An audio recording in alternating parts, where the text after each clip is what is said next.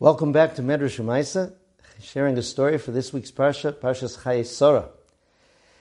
Rav Moshe Schneider was a young man who began a yeshiva even while he was single. He started a yeshiva in Germany, where he taught boys, and eventually transferred that yeshiva to England, where he was during the years of World War II, staying with them through some of the most difficult times.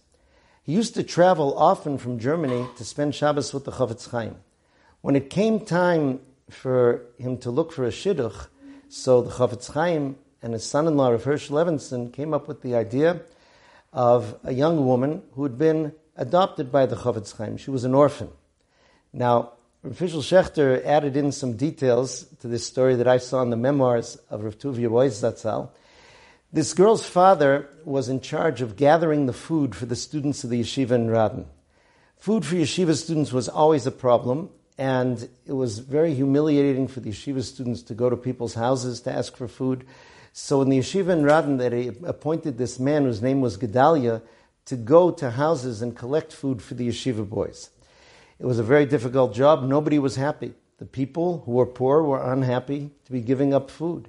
The boys who were hungry were unhappy with what they got, and they even gave him a nickname, Tzom Gedalia, the fast of Gedalia, because they felt he wasn't giving enough food. After he passed away, the Chofetz Chaim took care of his daughters.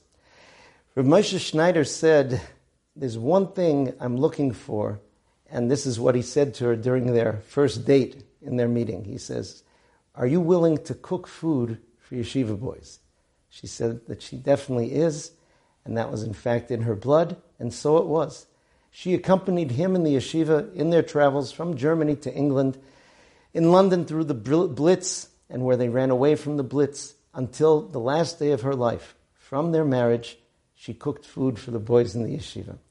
In this week's Parsha, we see Eliezer Eved Avram looking for that Shidduch for Yitzchak Avinu, finding Rivka, testing her with the Midah of Chesed. It's good in this world of people who are looking for all their different qualifications for their matches to see and learn from people who saw the Midah of Chesed as one of the primary factors that they were looking for. Wishing everyone a wonderful Shabbos.